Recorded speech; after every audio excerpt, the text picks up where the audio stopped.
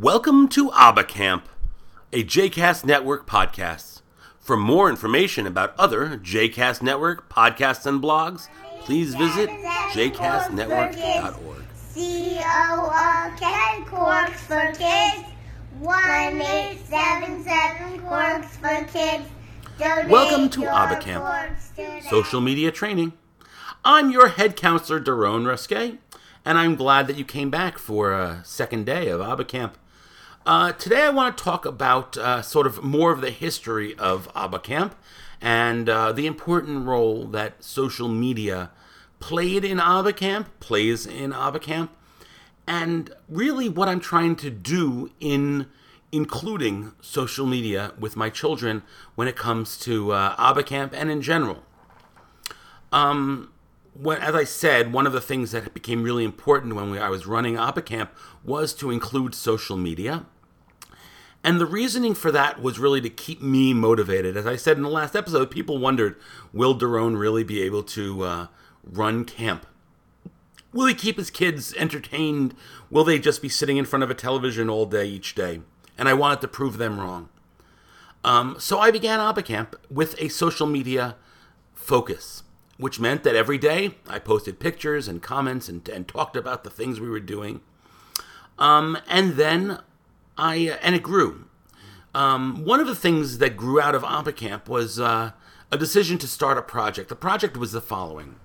My son Betzalel was really interested in our corks. Every time we'd had Shabbos dinner and we opened a bottle of wine, he said, "Can I keep the cork?" And he, put it under his bed.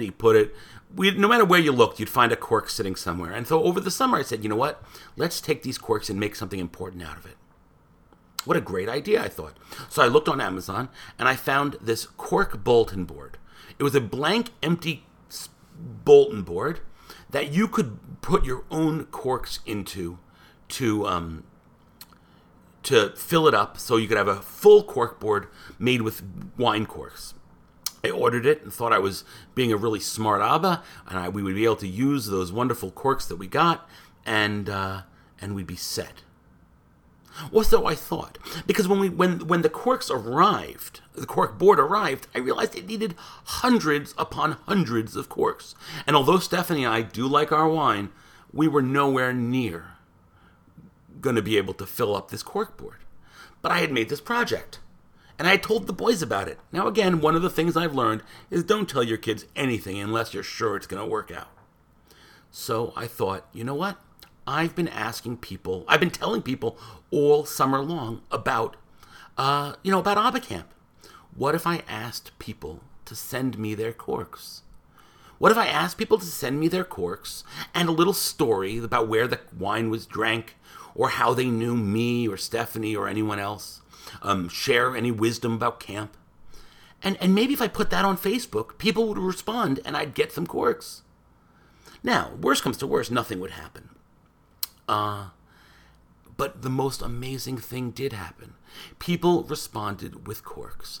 I got corks from all over the place, all over the country and the world. People sent us corks while they were traveling. People sent us corks from Israel. Now, each time we got corks, because this was all about social media, I had the boys sing a little song of thanks. Now, what was the song? You just heard it at the opening of this week's episode. It was Corks for Kids. For anyone who doesn't know, Corks for Kids was a song that was a parody. Parody is kind of a kind word for it, but a parody of the Cars for Kids commercial that plays, at least in New York, I'm sure it's national, where people are trying to get you to donate your car for charity.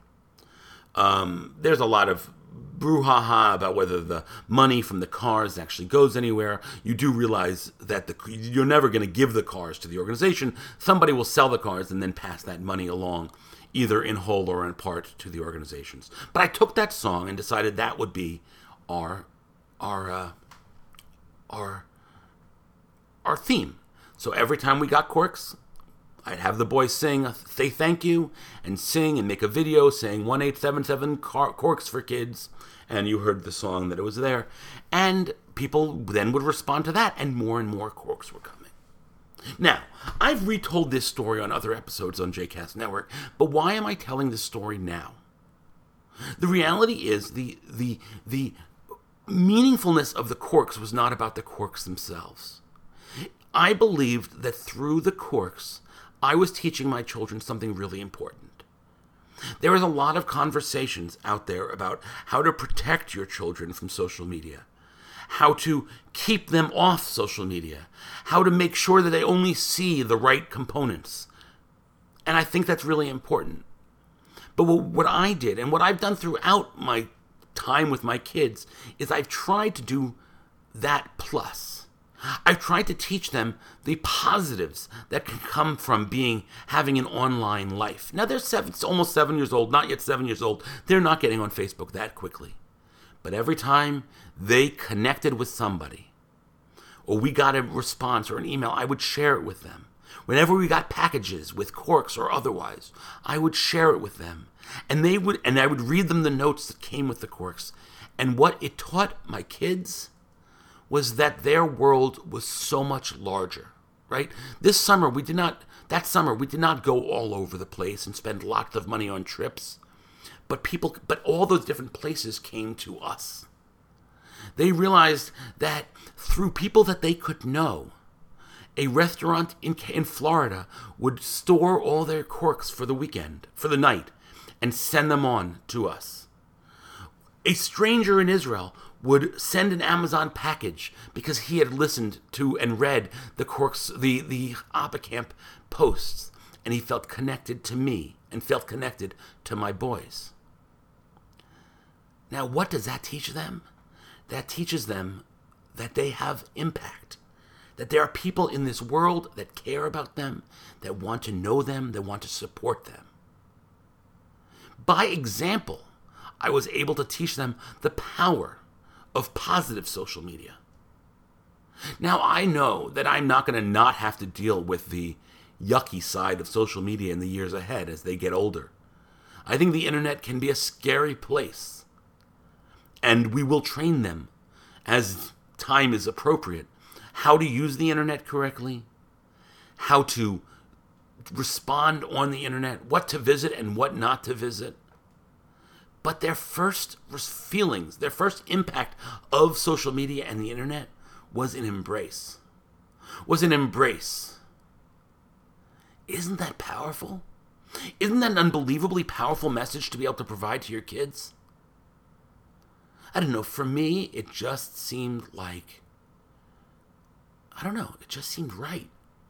And it worked really well. So, that's the other piece. It just really worked so well. People responded, people connected, and my kids felt connected. And we ended up with more corks than we needed for the board. And the board is on our wall, and we put pictures of their teachers, and we put their artwork up on that board. And every time somebody who comes to visit, especially those people who gave corks, they love to run and bring them over to the board and show them that this is what one of the things they were able to make. So there will be Amanut, there will be art in ABBA-Camp. There will be social media in ABBA-Camp. And hopefully we will be training our boys to know that, as the now overly used comment is, it takes a village. And their village is much larger than the Upper West Side of Manhattan, much larger than New York or America. It's an international group of people who care, who follow, who listen, and who focus. So that's pretty cool, huh? So guys, as we end this episode, Nachshon Batzal, will you give me one more rendition of our favorite song? 1877 Corks for Kids. CORK, Corks for Kids. 1877 Corks for Kids. Donate your corks today.